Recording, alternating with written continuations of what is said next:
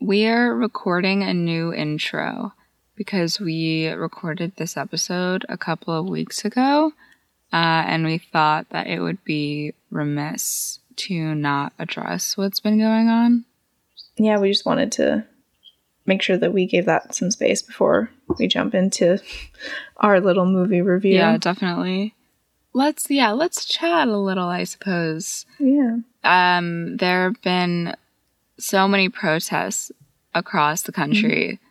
It's really amazing that not everyone, but a lot of people decided, even though we're in a global pandemic, and there's so much going on right now, that we all just need to go and do this and protest, but also donate. And I've been really happy to see, and also have been doing work myself to unlearn and to just listen, right? And to educate myself more properly. And it's really amazing to see. Yeah, I've also been trying to do as much educational work as possible right now, and watching a lot of stuff on Netflix and listening to podcasts and reading books just to really unlearn all of the behavior that has been instilled in me throughout being on this earth, and having conversations. What I've also been doing is learning more about Canadian history, because I don't know anything about it, and just learning about the history of racism here, which has been really illuminating. Yeah, I had a couple of conversations I didn't expect to have with my parents and other adults, and it really is interesting to understand someone's perspective, especially someone older who believes that their reliance on the cops is justified, or that they're necessary, even though in these conversations we would be chatting and we would be okay, who's the first responder in an emergency, a car crash or something? It's the EMT, the first responder for medical services and stuff. So yeah, I don't even think personally, despite maybe never having liked cops, or I knew that police brutality was an issue, I never really imagined or thought about what a community or a country would be without them. I didn't really think that was in the realm of possibility, but I was wrong. Yeah, and I think worldwide they always instill when you're a kid, if something weird is happening, if you feel unsafe, find a police officer. And ever since you're a kid, if you're not Black, or I can't speak to the experiences of all people of color, but at least being white, all your parents and teachers are yeah, find a police officer. That's someone that you can trust. But that's not the case. Yeah, I definitely agree. It's been really eye-opening and interesting to read about all of the research behind what a society without police would look like, and that it is possible, even though it seems so revolutionary and radical to a lot of people. It's definitely what we're moving towards, and I think what we should be moving towards. And the protests in Minneapolis also had a huge impact on, it was the city council board, I believe. I'm going to check on this tab because I want to make sure I'm saying this correctly. Yeah. The Minneapolis City Council voted this past Sunday to commit to dismantling and defunding the police in the city of Minneapolis. And what I read is that they're trying to listen to communities of color and Black communities to really understand what resources they need, listening to community for what they need, how revolutionary, right? It's what you're supposed to be doing from the beginning. But yeah, to really provide them the responders that are necessary for the situation. So they were talking about how a lot of the calls that get forwarded to the police are mostly for mental health and health resources, EMT and fire services. So the cops aren't even really needed. For those instances, you would need trained counselors and mental health professionals. Yeah, I'm gonna include the link to this article in our bios if you'd like to read on it further. I mean, we encourage everybody to be doing research and learning in this time. Yeah, just exactly what Christina said. We both urge everyone to continue doing the work that they're doing, and we're going to hold ourselves accountable for that as well. Quarantine has been a real awful time, but it enabled a lot of people to have a lot of time to dedicate to what's going on right now, and because of that, we have the ability to do a lot of work that we wouldn't otherwise be able to. Yeah, and it's all about like figuring out what is the best way for you to show your support, whether it's with going to a protest or donating money or getting involved in volunteer programs. Like, there's so many different ways to help. In the bio for this episode, we also have a link to a Google Doc that has like tons of information on protests, places to donate, petitions, Black-owned businesses that you can support, educational resources. So highly recommend checking that out if you're looking for any guidance at all on how to help. Before we jump into today's episode, you'll hear us talk about it a little bit later on, but we had a myriad of technical difficulties. So many. And Mo actually had to get a different mic. So the mic you've been hearing her on now is different than the one that's used for the bulk of the episode. And for the last 15 minutes, she's on her new mic. So I'll put just a little musical transition in between to gently lead you into it so you're not thrown when you're listening. My new mic is cool. Yeah, she's a beauty. Yeah, she's fancy. She doesn't pick up sound that's happening, 20, 40 feet away. We don't want in the episode. Yeah. We're amateurs and we're learning all about sound editing and stuff. So we actually did better research on which mics you get. Yeah. We were like, I'll invest. Honestly, though, the shitty part is that this mic wasn't that much more expensive than the one that I got. It was like $20 more expensive, which I guess is like, a jump, but this one won't ruin literally every track we make and like test our willingness to like be alive. Yeah. Yeah. And you won't sound like you've been recorded through a megaphone or anything weird anymore. So that's good. But yeah, so just so you know, that's what's going on sound-wise. And now we can jump right in.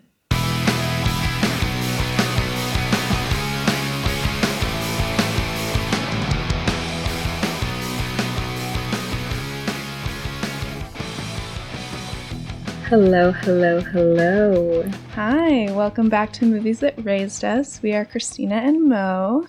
This is our fifth. Is it the fourth? The fourth time recording this freaking podcast, okay? This is all for you. We've been hardcore struggling with this episode. It's like nightmare fuel. We had a bunch of sound issues. My family room is haunted. That's been confirmed. Yeah, there was some like very haunting, staticky hum in Mo's recording, and it was simply just not usable. God awful. Like I was like, oh, what static? Like I didn't hear anything when we were recording, so I played it back and it is demonic. This is the glitch. My vocals go into Latin and I'm clearly possessed by a devil. The octave of my voice just substantially decreases. Maybe I'll put like a little sample of it in this episode and I'll just turn the volume way down so we don't absolutely terrify our listeners. But if it's not in here, it's because it's simply too terrifying. Yes, not fit for human consumption. But we are here. We're doing a nice little late night recording. Ooh. We got some like smooth jazz vibes to our voices. It's that late night talk. We're both sipping on tea, except we can't do anything while we record this, so we are actually just watching the tea. We're watching our tea turn cold as we don't drink it. But on that note, let's get started on today's movie. So the movie we're going to be talking about today is the 1999 classic 10 Things I Hate About You. We got a little Julia Stiles, a little Heath Ledger, rest in peace. We got a little JGL, Larissa Oleynik? How do you say her last name? Oleynik? I think it's Oleynik. Yeah. We got some Gabrielle Union, some David Krumholtz. Like, this cast is stacked. Oh, definitely. It's wild. It's like a movie version of Freaks and Geeks. It definitely has a very similar vibe. I mean, it was like late 90s, so that tracks. But I guess the first time I watched this movie, I was a freshman in high school. and it like very quickly became one of my favorites. I would like quote it all the time. Like me and my really good friend really loved this movie. And when I was in 10th grade, in my drama class, we had a project where we had to do like a Shakespeare adaptation for the class. And this movie is based on Taming of the Shrew. And my friend and I didn't want to like read a Shakespeare play. And we love this movie so much that we literally just did the plot of this movie as our performance. And I remember that I played Bianca, and we used like the actual recording of Heath Ledger singing Can't Take My Eyes Off You in the performance. And honestly, I think it was probably one of my best performances in drama class in high school. I love that. I love the convention, the device, if you will, of creating a project that is like a little bit unorthodox so that you get out of doing a lot of work because they're like, oh my God, that was so creative of you. Little do they know that it came from a studio with a lot of funding and like a lot of people worked on it for many, many years before it hit the black box theater of my international school in Singapore. But I think that was what it was all for at the end of the day. Definitely. That's why they made this movie, for moments like that. Exactly. We're gonna dip into the cast. We're gonna dip a toe in, if you will. I want to talk about JGL, a little Joseph Gordon-Levitt action. I had a huge crush on him when I was like in high school. And it's really insane to me because now I'm like, sure, he's attractive, but I don't care about him at all. Not a single bit. But I think I really started to love him when he was in Don John. I just thought that movie was like incredible. It was super like steamy. How do we transition? This is the transition. Can you put in a like swoosh noise? Like if I'm like, how do we transition? Whoosh. Yeah, I could do that. Or like an ocean wave. Say, how do we transition? How do we transition? I love that. Okay. We just want to drill into your heads, viewers. That sounds aggressive, I'm sorry, but we need you to know that this is a convoluted ensemble-ass movie. I'm going to tell you about the scenery, we're going to tell you about the characters, and we're going to go into the summary. But if you want to pay attention to what's going on, like if you want to come out on the other side, I'm going to need you to be all ears. So, location of the film. A beautiful castle-esque campus with absolutely just an extremely gigantic and we find out later historic football stadium. We looked up the stadium and past presidents spoke there, like Woodrow Wilson, Theodore Roosevelt, Harding spoke there. It's just an absolutely massive football field where a lot of the action takes place. The movie takes place in Washington. We see the Space Needle in one of the shots. The school itself is in Tacoma, Washington. And you wonder how many days it took them to film this. How many days it was raining. Just complete rain in Washington. Yeah, they shot this film entirely on location. They didn't build any sets. It was all just like already found locations. And apparently the house that they used for the Stratford house was sold recently for like over $1 million. Wow, their house is gigantic. Yeah. So, as I mentioned before, this movie is based on The Taming of the Shrew by William Shakespeare. And it is a convoluted ass plot because it kind of has two plots that like run side by side and intertwine. I'm just going to give you like a real quick and dirty summary. So one plot line is where a man named Petruchio marries a difficult and unruly woman named Katerina. He like takes her back to his house, not consensually, and starves her, like deprives her of sleep until she is basically brainwashed into agreeing with everything that he says and becomes the ideal obedient wife. And then the other plot line that runs alongside it is two suitors who are vying for her sister, Bianca, because they want to marry her. And in the end, like all the men compete to see who has the most obedient wife. And Katerina gives this like long monologue about how women shouldn't think for themselves and like their only purpose is to be there for a man and have no independence. So you love to see it. You love to see a woman brainwashed. Yeah, luckily for us though, the movie takes a very different turn on this plot, so we don't have to watch that. Fully. Yeah, but I guess it just makes you realize that like every English teacher that you've ever had has told you, Shakespeare remains timeless, and we're going to be seeing his stuff forever and ever. Even when we're all robots, we'll be seeing his stuff. I was trying to think of like a good pun of like Robot and Juliet, but it needs workshopping. Oh, like Robotio and Juliet. Yeah, something like that. Mm-hmm. That's sad that I said Robotio. Anyways.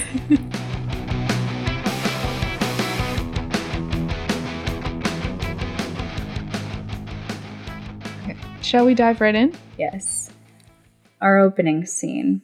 Classic little high school parking lot. People are driving into school. We have the song 1 Week changing into Bad Reputation by Joan Jett. A little contrast. Shoot to inside the guidance counselor's office. Allison Janney is the guidance counselor, and she is writing a raunchy erotic novel. We look across the table to Cameron, the new kid in school. Very sweet, very dorky. You can tell he's just like the guy that you unassumingly fall in love with. Like, that's his persona. He's glowing with the what will one day be like a sex symbol in America.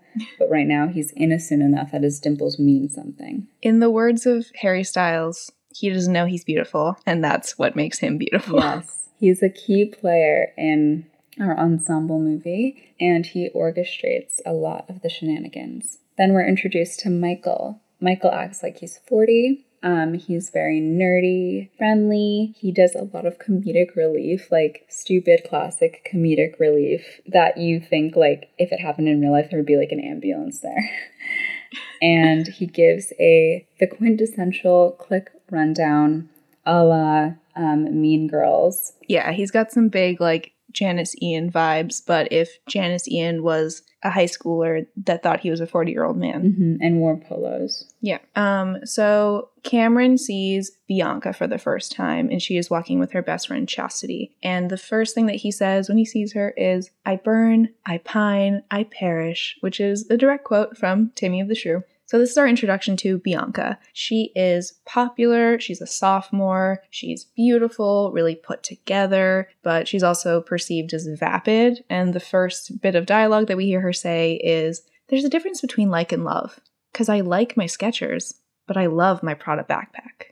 And it's also a well-known fact amongst the school that her and her sister are not allowed to date. Totally. After Bianca, we meet Kat. We're in her English class, and she is a textbook, quote-unquote, angry feminist. She is blunt, a difficult woman, kind of reminiscent of the character, it's a little callback that Christina was describing in the summary of Taming of the Shrew. She wants more feminist literature in their English class, like Sylvia Plath, and hit me with another female author. Like any female author? Like Jane Austen? Yeah, hell yeah. She wants some Sylvia Plath, Jane Austen action. And her English teacher, who he's really not a key character, but I enjoy thoroughly, says, "Thank you for your point of view. It must be difficult to overcome all these years of upper middle class suburban oppression." And he really plays like a foil throughout. Whenever something happens in his class, he kind of gets like the kids back down to earth, I would say. He's like, "Are you kidding me? What's wrong with you?" Oh yeah, and so he sends her to the office. Yeah, so Kat's in the guidance counselor's office. Allison is continuing to write her erotica, and she basically just encourages Kat to be more palatable and polite and basically just be like the expectation of a nice girl. But she's like, "Nah, I'm not going to do that because I'm a boss-ass bitch." That's some editorializing on my part, but that's the vibe that you get. So after that, we cut to after school. And this is where we meet another key character named Joey. So he is super popular. He's a misogynist. He's like really conceited and vain. We find out he's an amateur actor/model. And then we have just like a really gross moment of the men talking about Bianca being a virgin as she walks by, and they say, "Oh, virgin alert, Joey, your favorite." And Joey decides that he wants to take Bianca's virginity for sport, and that's really his leading motivation throughout the entire film. And it's just really gross, and like you hate to see it. And even Cameron, who is like portrayed as a super nice guy, says like she's totally pure, and it's just like this gross fetishization that you see. And it made me think a lot about like when I was in high school, and I remember my male friends would talk like that and talk about like wanting to take a girl's virginity or like being like the first one to like have sex with them, like as if it was a point of pride or something. And it's just really gross. I would agree that most guys in high school really suck, and they usually don't know what they're talking about. So after this moment, we learn that Kat is actually Bianca's sister. And Michael, so this is Cameron's friend, refers to her as the shrew. A little direct, like, notation, if you will, that yes, we are indeed watching a Shakespeare play. And you also get the extreme contrast between Bianca, popular pretty girl, and Kat, unpopular, Outsider. Yeah, outsider, pariah. After that scene, we go to the Stratford house. This is where the girls live with their single father. And we're seeing Kat reading the bell jar. Her father comes into the room and says, "Hello, Katerina, make anyone cry today?" And she says, "Sadly, no, but it's only 4:30.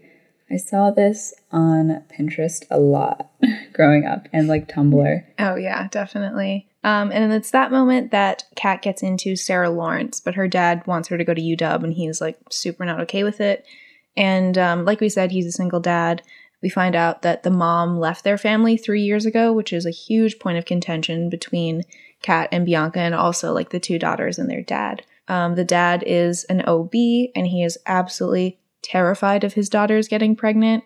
He is super strict, and he obviously had this rule that they couldn't date, but he decides to amend this after Bianca begs him, and he decides that Bianca can date, but only when Kat does. Yeah, there's a huge contrast here. If you've ever seen To All the Boys I've Loved Before, their dad is an OBGYN, and he's very sex positive. There's a scene where he gives his daughter, contraceptives before she goes on this school trip and stuff. Like, he's all about education, and this dad is like, "You are my little girl, you are my property, I must overprotect." Yeah, and I'm like, you're a doctor, you're a man of science, like you should know that, maybe abstinence-only education is not the best.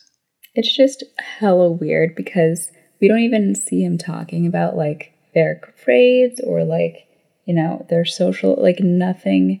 It's the conversation revolves around one thing, and it's disgusting. Dads just want to talk about one thing, and it's disgusting.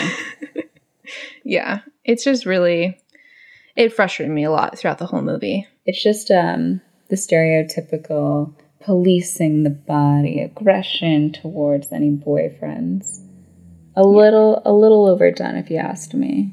So, gears start turning, stuff starts happening, things come into play. Cameron concocts a little, I would call it, at this point in the movie, it's like a baby plan. A seedling. Yeah, a seedling of the plan. So Cameron becomes Bianca's French tutor in the hopes that, becoming close to her academically, he'll be able to ask her out, which never goes well. And, but he does it anyway because he's a little idiot boy, and she declines because of her dad's rule. But instead of taking no for an answer, Cameron and Bianca kind of chat about it, and they figure out they need to find someone for Kat to date. And he gets a bunch of guys together, but literally they laugh in his face. No one wants to date her until... Enter Patrick Verona. If you can't tell, I'm smiling very big as I say his name because no one is surprised he is the love of my life. So he is like a bad boy criminal type. He's a total loner. He's really mysterious and super hot, my opinion, but I think it is correct. And there are a bunch of rumors said about him throughout the entire movie, like that he lit a state trooper on fire, that he did a year in San Quentin, that he sold his own liver on the black market, he ate a live duck, that he knows Marilyn Manson, and that he slept with a Spice Girl. You just hit me with a lot. I'm absorbing that. I'm ruminating in that. So after they figure out that this is the guy they need to get in there, get the job done, Michael and Cameron convince Joey to become like the patron of this plan. And basically they convince him by doing this, Joey will be able to date Bianca. So Joey pays Patrick to date Kat, and Joey and Patrick haggle for a hot sec, but they settle on $50 per date. Patrick tries asking Kat out, but he is so tactless. He immediately fails, and he realizes it's going to be a challenge. Yeah, so after she immediately shoots him down, he then decides to try again and kind of follows her to this music store and is waiting outside her car when she leaves. And, you know, he's hitting on her. She's not into it. And he says, "You're not afraid of me, are you?" And she says, "Well, why would I be afraid of you?" He said, "Well, maybe you're not afraid of me, but you for sure thought about me naked," which incredibly bold, I think, for anyone to say, Definitely. But especially a 17-year-old boy. Like, I could not imagine that. It's pretty wild. I'm like, does no one teach, like, men how to ask someone out? I really don't understand. Like, I want you to send me an Uber. Tell me where we're going. Well, we can't even do this now. There's an international pandemic. But I'm like, hit me with the time and the place. Like, you want me to waste my time with you? You better put in all the footwork and make sure I have a good freaking time. And, like, there's nothing wrong with a bold move, but, like, maybe let's not lead with nudity in, like, the first pickup line. I you know? It's so trashy. Like, everything he's saying is so stupid. Yeah. So not surprisingly, Kat turns down this advance and she's trying to leave the music store, but Joey pulls up and obnoxiously like leaves his car, like blocking her in, and she asks him to move and he says no. So she rams her car into his. As she should. Yeah, I think completely deserved. He knows what he did. Retweet. Hell yeah. So she gets home from their little run-in and has an argument with her dad, which is shocking that he doesn't like just absolutely have a meltdown. I feel like my dad would go sicko mode on me. But she has the audacity to say, "Stop making my decisions for me." And they have that, you know, "I'm your father, that's my right. You're 18, you don't know what you want" conversation. Yeah, the dad is like clearly giving his daughters like the death grip because his wife left him. And I guess this is like the only way he can have any control over anyone in his life, particularly the women in his life. Fully. But, you know, at the end of the day, Kat doesn't really face any consequences for this car smashing incident. You gotta love it. I think it's fun. So the next day we go back to school. Joey wants results. He wants this plan that he thinks is his to start happening. Obviously it's not. And Patrick decides to up his price to $100 a date because Kat is so unruly and hard to win over. And then Cameron and Michael approach Patrick and they let him know that this whole thing was their doing and they've concocted this whole plan and that they want to help him get Kat to serve Cameron's best interests. So they decide to hijack Bogey Lowenstein's wine and cheese party. Which, brother, invite me to a wine and cheese party. I don't care about the big party with all the people. I'm talking about that smoked brie. Can I say this? Is smoked brie a thing? I don't think it is. Guys, I'm a vegan. Everyone cut me slack. Smoked Gouda is probably what you're thinking of. But yes, I would love to go to a wine and cheese party anytime, but especially in high school, that sounds ideal. Oh, yeah. So they like cover his flyer that he's made for, I think it's like the MBA club or something. Yes. And they cover it with the thing that says free beer and throw it all over the school. So everyone's going to go. And they tell Patrick to invite Kat to the party. So Joey invites Bianca to the party because he's clueless.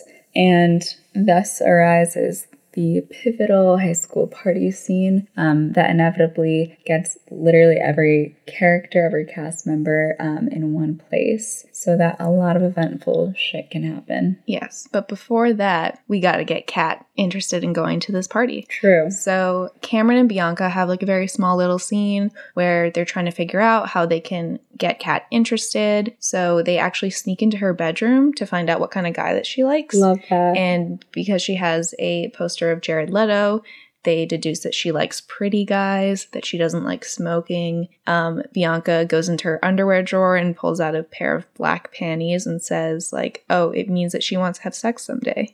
And I remember watching this when I was 14 and being like, oh my God, like, I have black underwear. Like, does that mean that I'm trying to have sex? Which obviously I wasn't because I was 14. That's insane. And like, I did want to eventually, but I remember just being so scandalized by that and being like, oh my God, like. You like go into your bathroom, you're like burning all of your black underwear. You're like crying. Gotta bleach that shit. Yeah.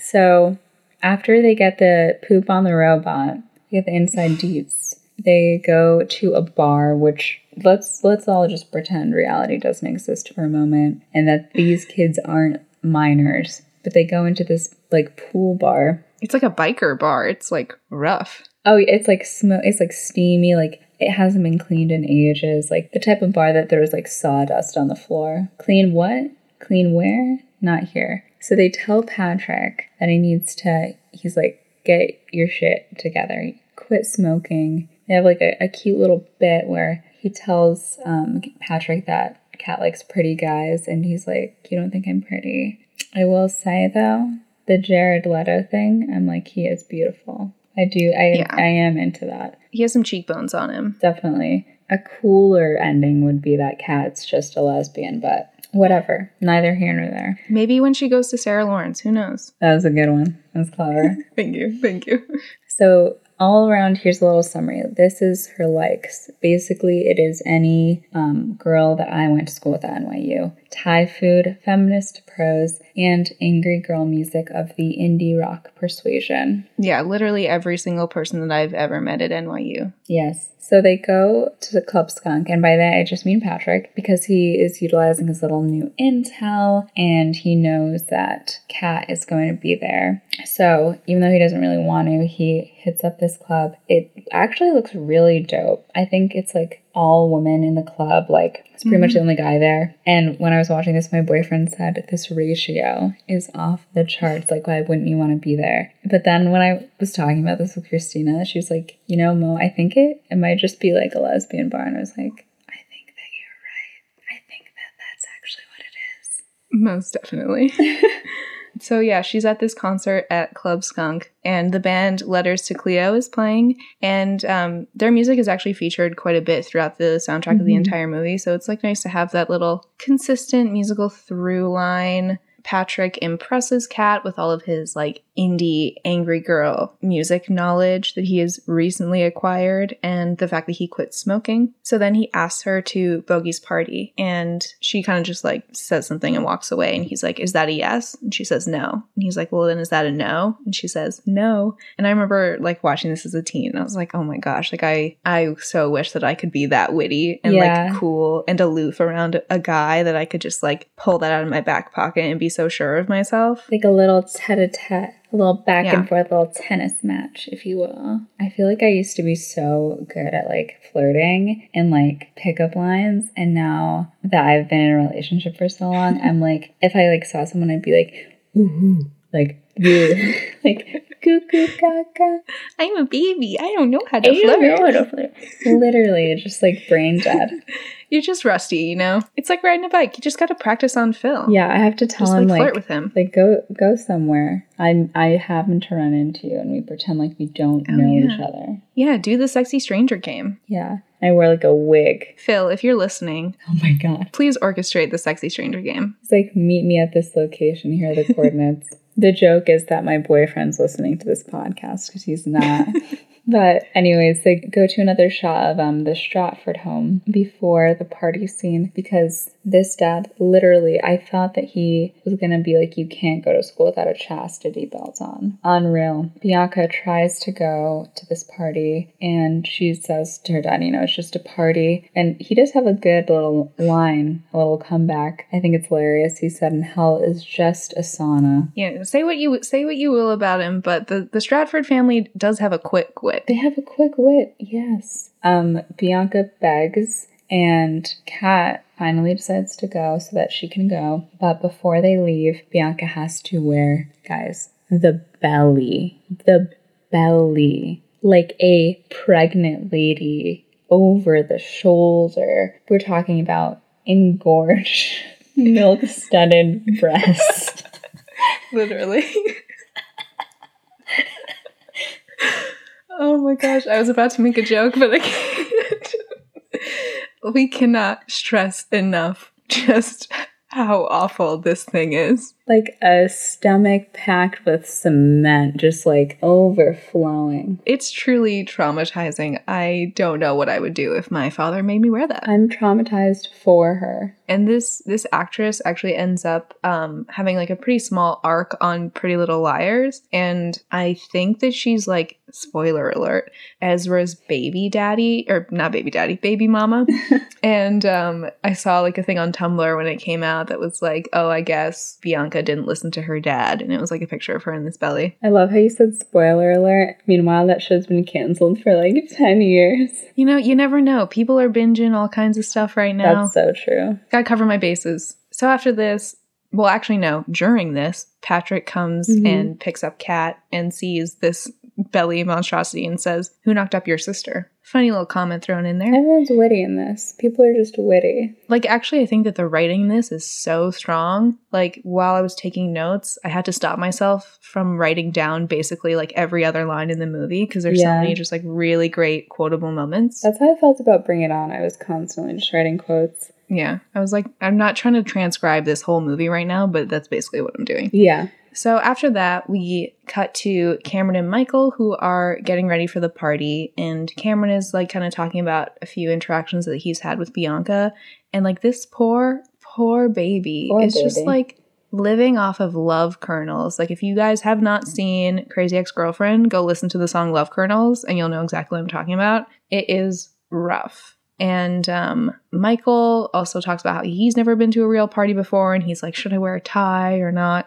And it's just like a nice, cute little moment of seeing these two boys like talk about a little bit about like their feelings and their insecurities. And it's just like a nice little bonding moment. Yeah, we get a little dudes rock moment. I was like, this is a nice little imaginary piece of like film footage that makes us think guys in high school have souls. Because, I don't really believe that, but maybe they do.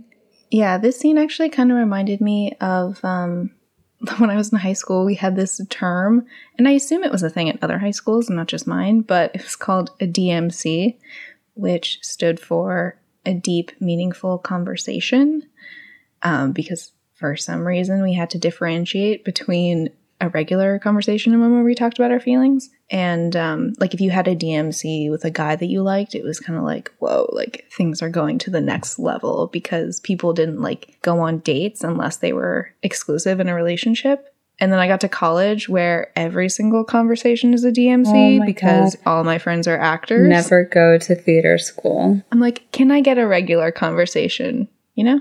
Yeah. Let's talk about hit me with it.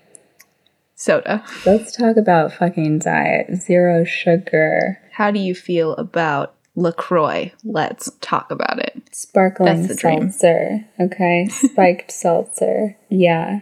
No, I agree with you. I'm like, I used to be so desperate for like a little emotional vulnerability. And then by the time I finished college, I was like, if I never had to talk about my feelings, I would love that. I would enjoy it so much. Our degree is like literally just in emotional intelligence and being aware of our feelings at all times. Yeah. What you would think would be easier to translate like on a resume, it's not. These skills aren't applicable to anything else. Like, why do you think you would be good for this customer service job? Well, I can cry really easily. Just snap of a finger. Give me one wrong look. And destroyed. Yeah. Let's head into the party scene. Oh, yeah. I remember going to some high school parties, mostly my senior year, because I decided to stop being a shut-in. But this party is honestly kind of insane. There are a lot of people, a lot, because the house is gigantic. Yeah. Joey decides to flirt with Bianca in front of Kat just to be a big, huge douchebag and get under her skin. And he loves messing with Kat for some reason. Just keep that in the back of your mind. Kat is incredibly pissed off by this, and she decides, like any rational human being, that the correct way to deal with that is to get trashed. I've been there, girl. I get it. I understand it. So meanwhile, Cameron arrives to the party and he sees Bianca with Joey, and he realizes that basically Bianca manipulated him into orchestrating this whole like grand plan so she could date Joey and not him. And this poor baby is absolutely heartbroken. Like, his face... The dimples are no more. I know. His face is just completely fallen, and you hate to see it. Meanwhile, Bianca goes off with Joey. You can tell she feels kind of bad about it, but she, like, did all this stuff to get here, so I guess she's going to take advantage of it. Mm-hmm. And the more time that she spends with him, she just realized that he's so self-absorbed and, like, boring and just, like, not the kind of guy that she wants to date at all. And then Cameron goes up to Patrick, and he's like, I'm calling off the whole thing. Like, she doesn't want me. Like, it's done. You don't have to, like, try and date Kat anymore. But Patrick gives him a great little pep talk. I love that. And he says, don't let anyone ever make you feel like you don't deserve what you want. And I remember, like, seeing this quote everywhere on Tumblr when I was in high school. It's like a nice little precursor to the perks of being a wallflower. We accept the love we think we deserve, like that whole thing. I love that like got to you because I'm so cynical. I like hated that perks of being a wallflower quote. I remember just people mouthing it off constantly, and I was like, the only dates we've ever been on are like our moms like driving us to like IHOP, being like, okay, I'll get you in an hour. Like, what do we know about love? Next to nothing, yeah.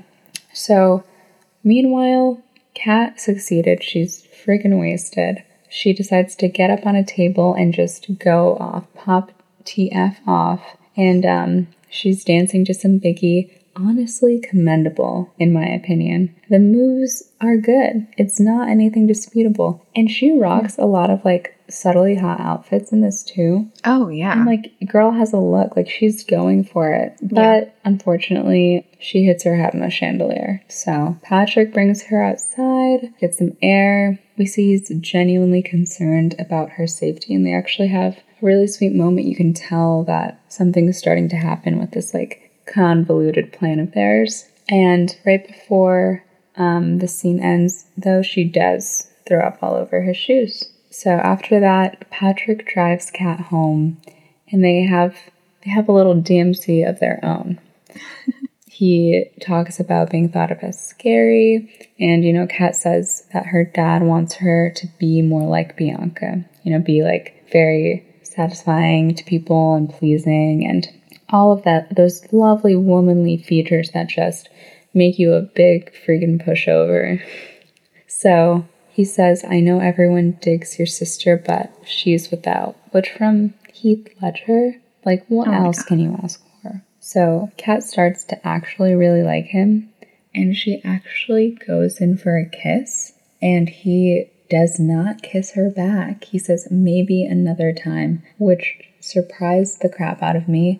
But now he's doing like a little like reverse psychology maneuver. Like, oh, now you want me now. Back it up. Yeah, I think it like is a nice little nuance to his character because, like, you know, there are multiple reasons that he could have said no. It could have been like because she was, you know, pretty fucking wasted earlier. Yes. Or because like she is somebody he is paid to take on a date. Or it could be because he's actually really starting to like her. And I think it's a little bit of a combination of all three. And, you know, I think this is where you start to see the contrast between somebody like Patrick and somebody like Joey, where, like, Patrick is, like, a masculine dude, but he's not trying to be, where someone like Joey is, like, so performative about it. He's, like, and, like, hyper-masculine. Yeah, and has, like, such a sense of, like, ownership over women. It's just, like, disgusting. Whereas Patrick doesn't treat women like objects. So, meanwhile, Bianca gets a ride home from Cameron, because she is no longer interested in Joey. And he actually confronts her about leading him on and calls her selfish. And he says, just because you're beautiful doesn't mean you can treat people like they don't matter. Another quote you saw all over Tumblr. And on the one hand, you're like really proud of him for standing up for himself because, you know, she did totally use him. But as he continues talking, it does like kind of start to teeter a little bit into nice guys finish last territory where he's like, I did this for you. Like I learned French for you, like blah, blah, blah. Yeah. And I'm like, you know, just because you put niceness coins into a woman does not mean that sex suddenly falls out. That was really, really good. Did you just come up with that? No, I didn't. It's not an original thought. It's like a tweet that I've seen before. Okay, that's hilarious. Yeah, and it reminds me of a thing that my freshman year roommate used to say, which was like, the friend zone is not like you pay the boatman 2 gold coins and he like takes you up the river and out of the friend zone. That's so true. I absolutely hate just like hanging out with, oh my god, sorry, I'm like, now I'm having like a rainbow of like moments flashing in my head of like me being like, oh, now we're like good friends, or like we maybe are hanging out romantically, but I'm like, I don't want to touch you, like, please. Get away from me. Yeah, sometimes it's just not there, and like somebody could be super nice to you and do all these things and it's just not there, and that's not your fault, and you shouldn't have to apologize for it. And anybody who says like, oh, this person doesn't like me because I'm too nice, blah blah, you're probably not actually that nice, because clearly you have ulterior motives. Yeah. Also, just like super side note, my favorite thing, and by favorite I mean I hated this, in college when a guy would be like, oh, like, come over. Like, oh, you want to hang out? Come over. Like, no. It's like meeting. Like, just a little more effort. Like, meet me at a bar, maybe, at least. I don't want to go to your gross house that doesn't have normal furniture because you're in college and it smells like sweat. Or even worse, I don't want to go to your gross dorm and your, like, twin bed while your roommate's there. Like, no, thank you. Dig in, Xtina. But despite all of this, Bianca does actually say, you know, I was selfish, and she apologizes, and she actually kisses him.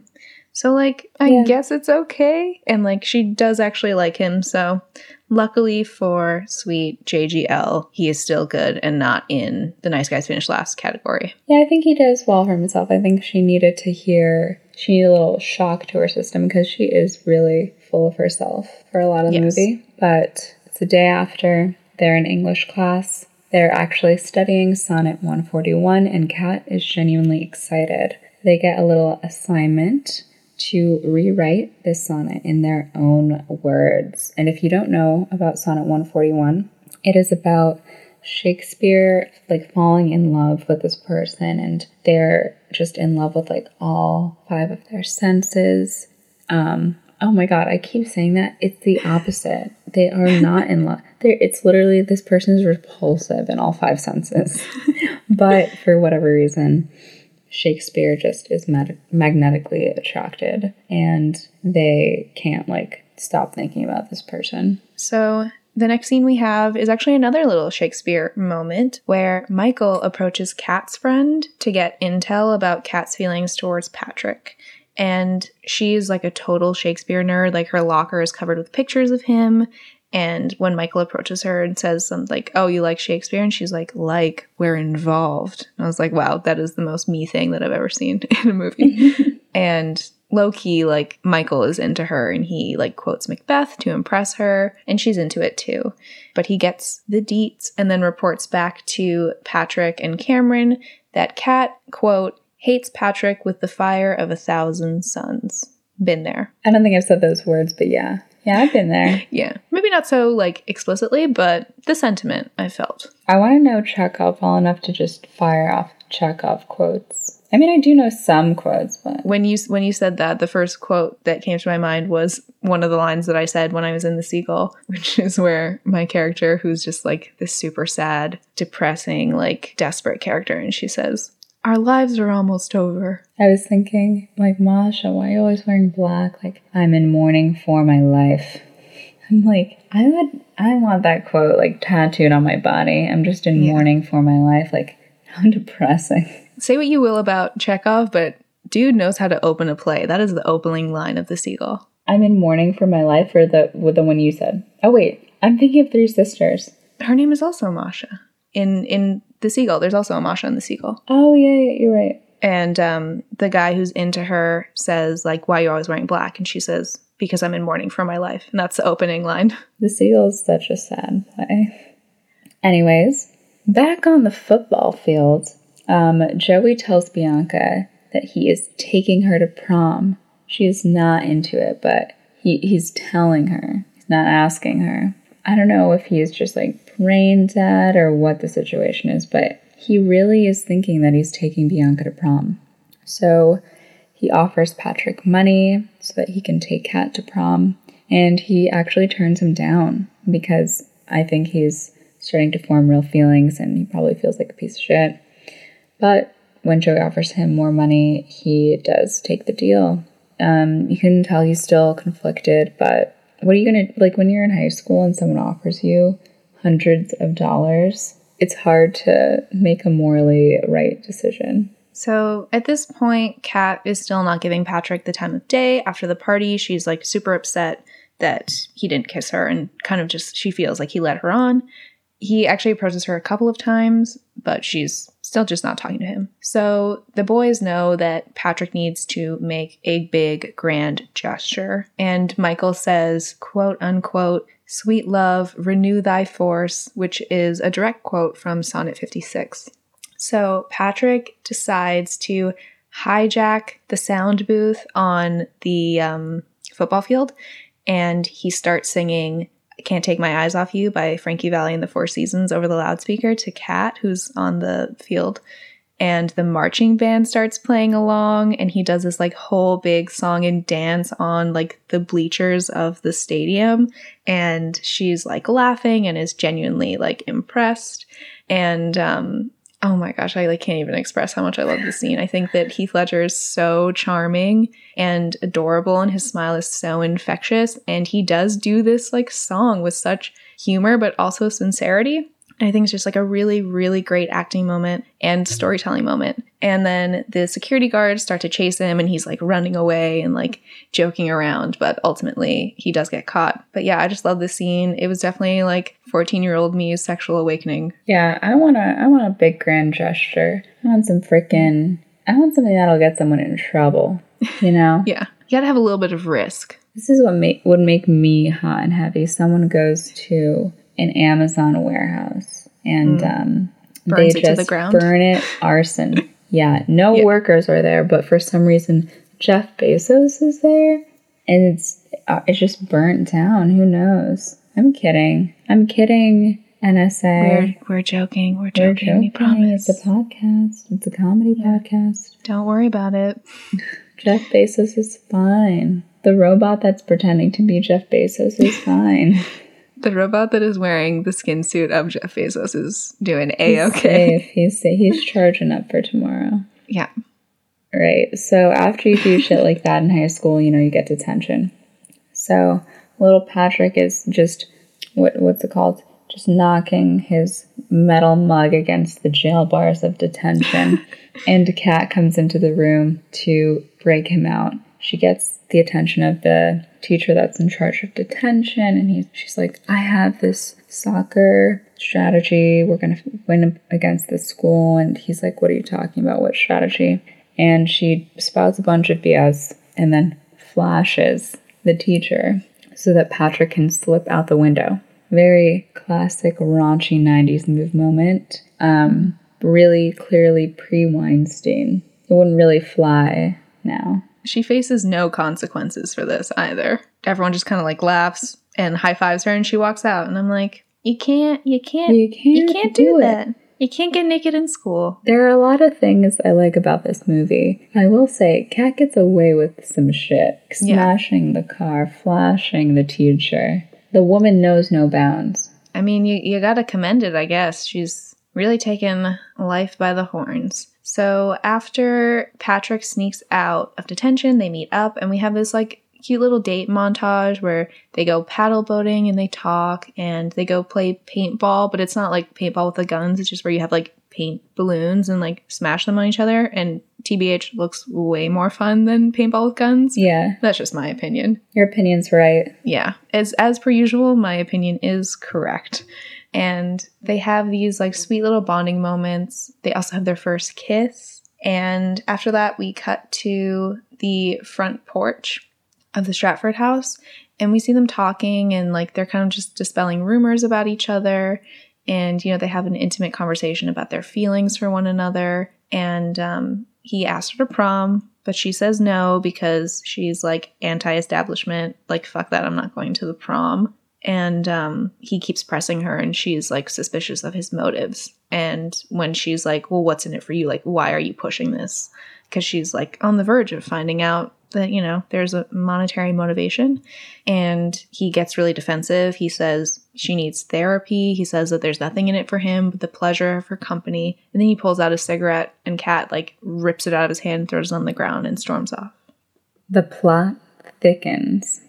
So Bianca is now fully into Cameron, and she really wants him to ask her to prom. But she says this in fluent French during their tutoring session.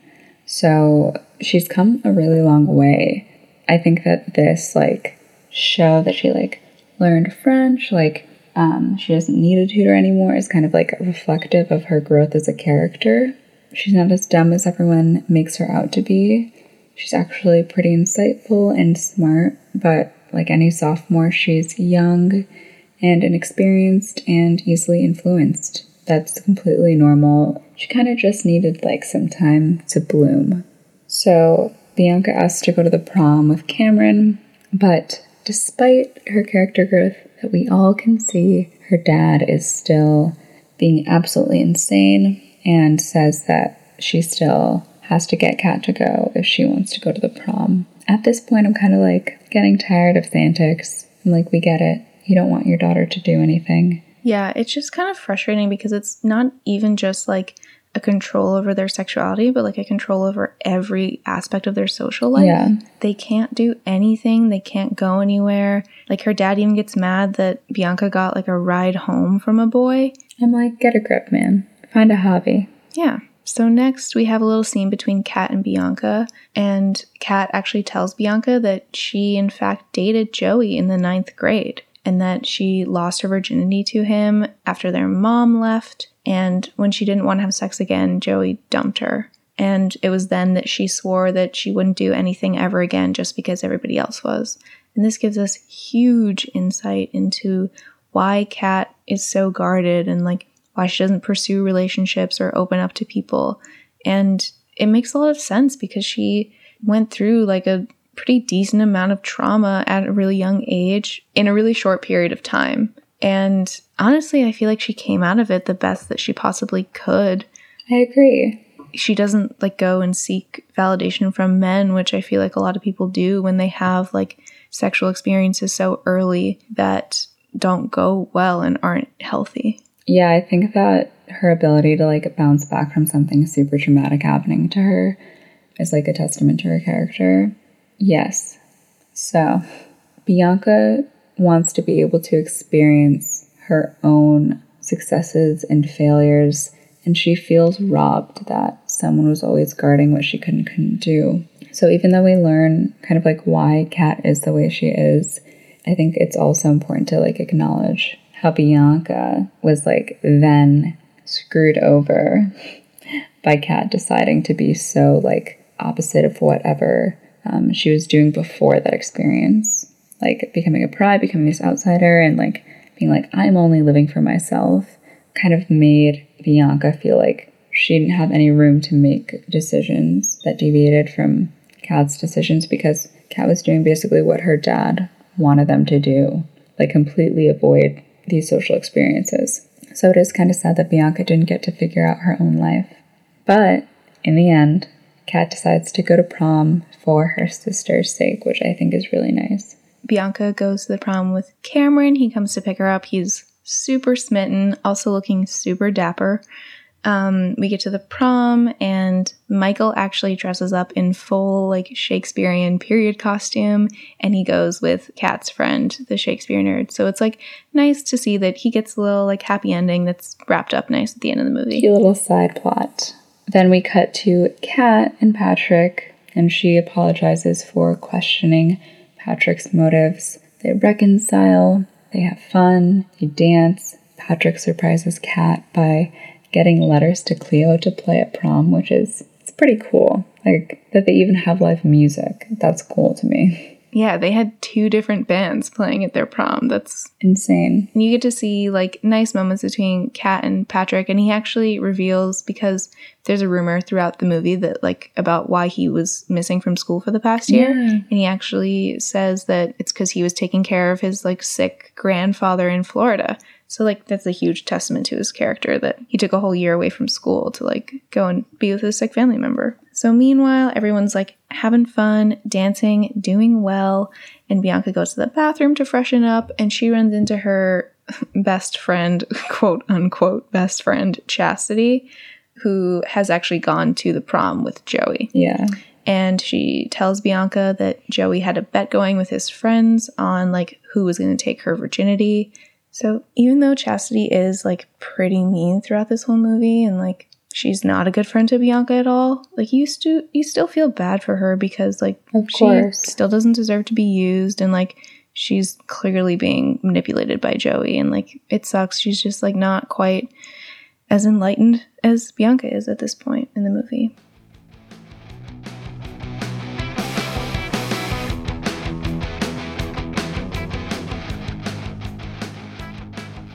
After their bathroom encounter, we cut back to the little prom scene area. Everyone's having a fun time. They're getting along. They're dancing. And Joey comes out the cut pissed. He is so upset about Cameron taking Bianca, even though he's there with someone else. And he pulls Patrick aside and just tells him off because he didn't get what he wanted. Even though Patrick never had anything to do with him dating Bianca. He was just supposed to take care of Kat, really. But obviously Kat overhears him yelling. Yeah, Joey is fucked the fuck up, and he calls Bianca a bitch. He punches Cameron in the face. And Bianca has had it, and she finally really stands up for herself, and she actually punches Joey in the face. She punches him once for making her date bleed, once for Kat, and then she knees him in the balls for her. It was pretty badass. I appreciated it.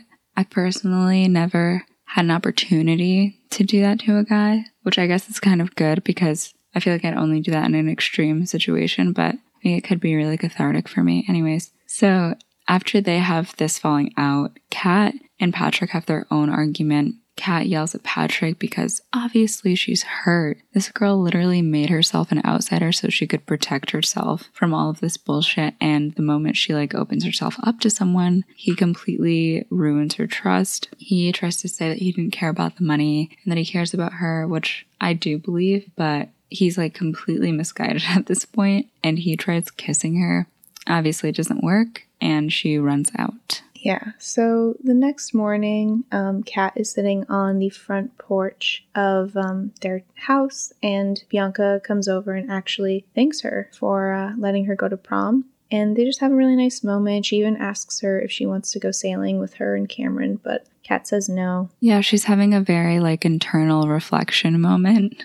After Bianca and Kat talk, her dad comes out and they have a really genuine, nice moment. And he does admit that he trusts her and her decision making, but he does have that like proclivity to just hang on to wanting to like continue to raise his daughters, even though they're full adults. And he says that he's sent in a check to Sarah Lawrence and that he's letting her go, which is like a nice little full circle moment. The dad who literally doesn't want his children to go outside now lets his daughter go to an out-of-state school. Yeah, it's nice to see him have like some sort of redemptive arc. Yeah. And like especially after every other character, except for Joey, has like grown through the course of this movie. So it's good to see at least he has a little bit too. So the next day, we're back at school. We're in English class, and it is finally time for all the students to read their sonnet assignments. Much awaited. Kat is the first to volunteer, and she gets up to read her sonnet in front of the class. And because we are trained actors. Classically trained. Yeah, experimentally trained. I'm a really physical actor, so I know you'll hear my voice, but I'll be doing it all physically. I'll be performing an interpretive dance. Yeah, we are going to do a dramatic reading of Kat's sonnet. So let me just get into character real quick. Do a little bit of... Oh yeah, some vocal work. Vocal warm-ups. Red leather, yellow leather. I have like the worst vocal fry right now. It's insane. Oh, yeah. Every time I'm editing this podcast, I'm like, why do I only speak in vocal fry? I'm like, It's horrible. I'm a frog, a toad. But without further ado, shall we begin? Let's jump right into it. I hate the way you talk to me and the way you cut your hair. I hate the way you drive my car. I hate it when you stare. I hate your big dumb combat boots and the way you read my mind. I hate you so much it makes me sick. It even makes me rhyme. I hate the way you're always right. I hate it when you lie. I hate it when you make me laugh. Even worse, when you make me cry. I hate it when you're not around and the fact that you didn't call. But mostly, I hate the way I don't hate you. Not even close. Not even a little bit. Not even at all. Wow. Powerful. Applause to you. Very, very quiet, tiny applause to you. Beautiful work, Miss Schmidt. Thank you so much. So when we were reading about this movie, we found out that they actually only ever did one take of this. Yeah. And that Julia Stiles' tears weren't scripted. It just kind of came to her in the moment. Yeah, it's super tear-jerking. And it's a really big moment for her because she's being incredibly vulnerable. I think what surprises me most is like she finds out what he did to her, but she still decides to make her feelings like known. And she's like, I'm not just going to completely erase everything that happened between us.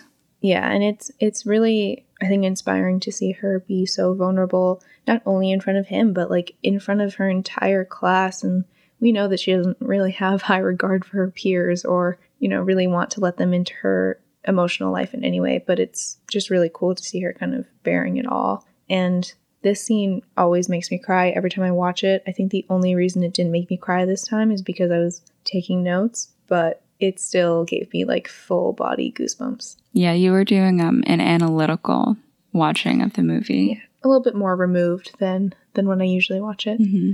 I was having an incredibly emotionally charged watch of the movie.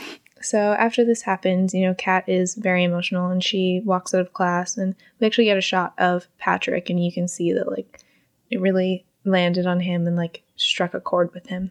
So it's after school and Kat is going to her car and she finds a Fender Strat sitting in her front seat. And she's been eyeing this guitar like the whole movie.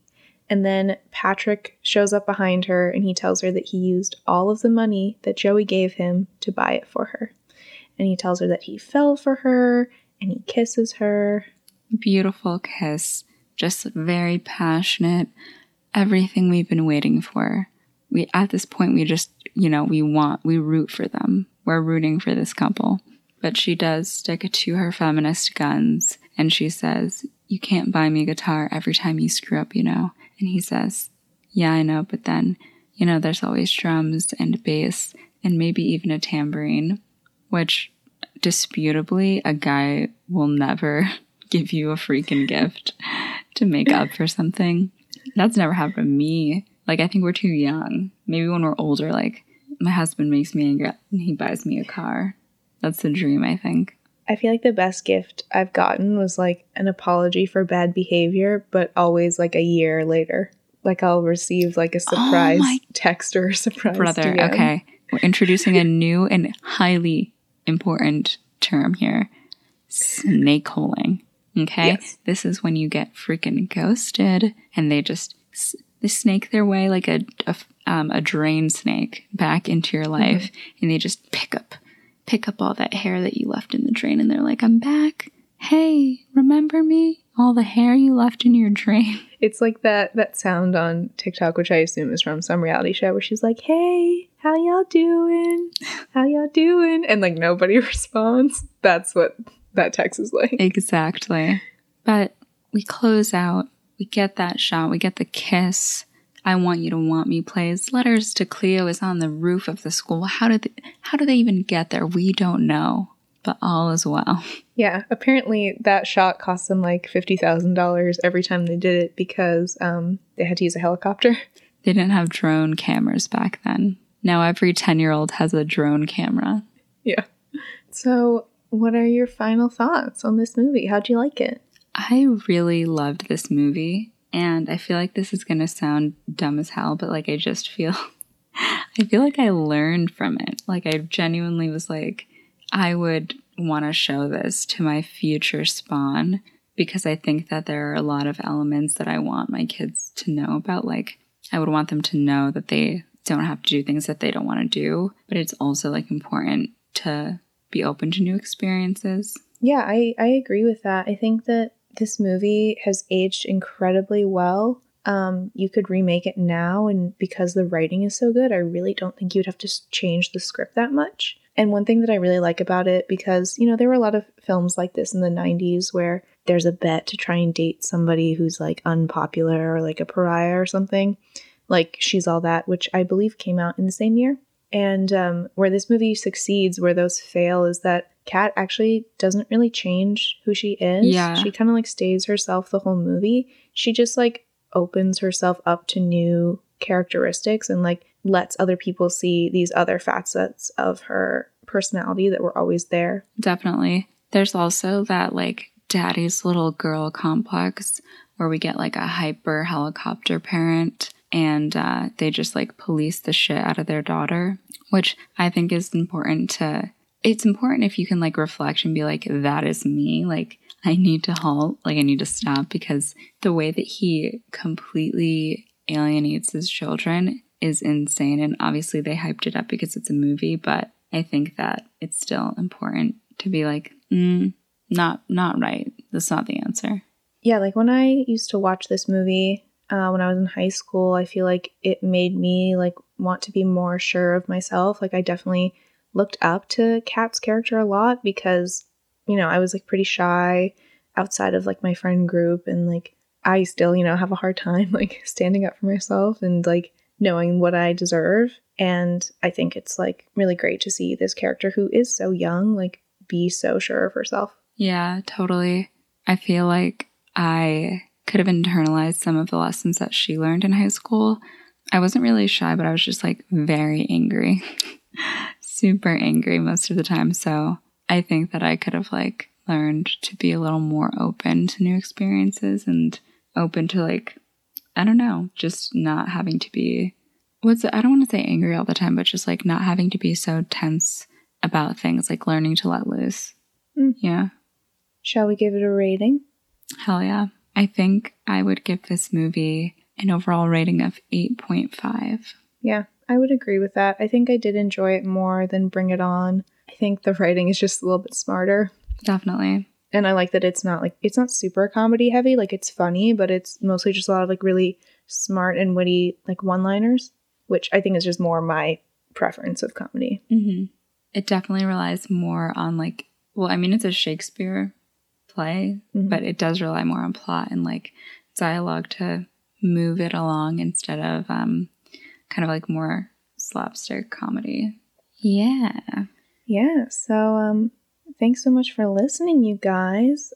Don't forget to rate, review, and subscribe. Yes, please rate, review. It's so important. That's how other people see our podcast. That's how you get the little like, ooh, recommended for you. We are on Spotify, Apple Podcasts, Stitcher, Google Podcasts, and Podbean. And if you're not listening on one of those sites, hey, we're still sticking with you. We are wherever you are. You can rate it, tell your friends to rate it, call your ex and have them rate it. No. Maybe don't call them. Don't tell them that. Yeah. Guys, put down the phone. Unless you really want to, but just like take a moment and think about it before you do. Maybe sleep on it, honestly. Yeah. You can follow us on Instagram. We are Movies That Raised Us. You can follow us on Twitter. We are MTRU_pod. Yeah, we have a lot of like fun episode themed content that we put out. And if you've gotten this far in the podcast, send us a little DM and we'll send you back a little compliment. Yeah, we can have a little tete-a-tete in our DMs. Thank you so much for listening to Movies That Raised Us. We are Mo and Christina, and our theme song is by Garrett Schmidt. Bye!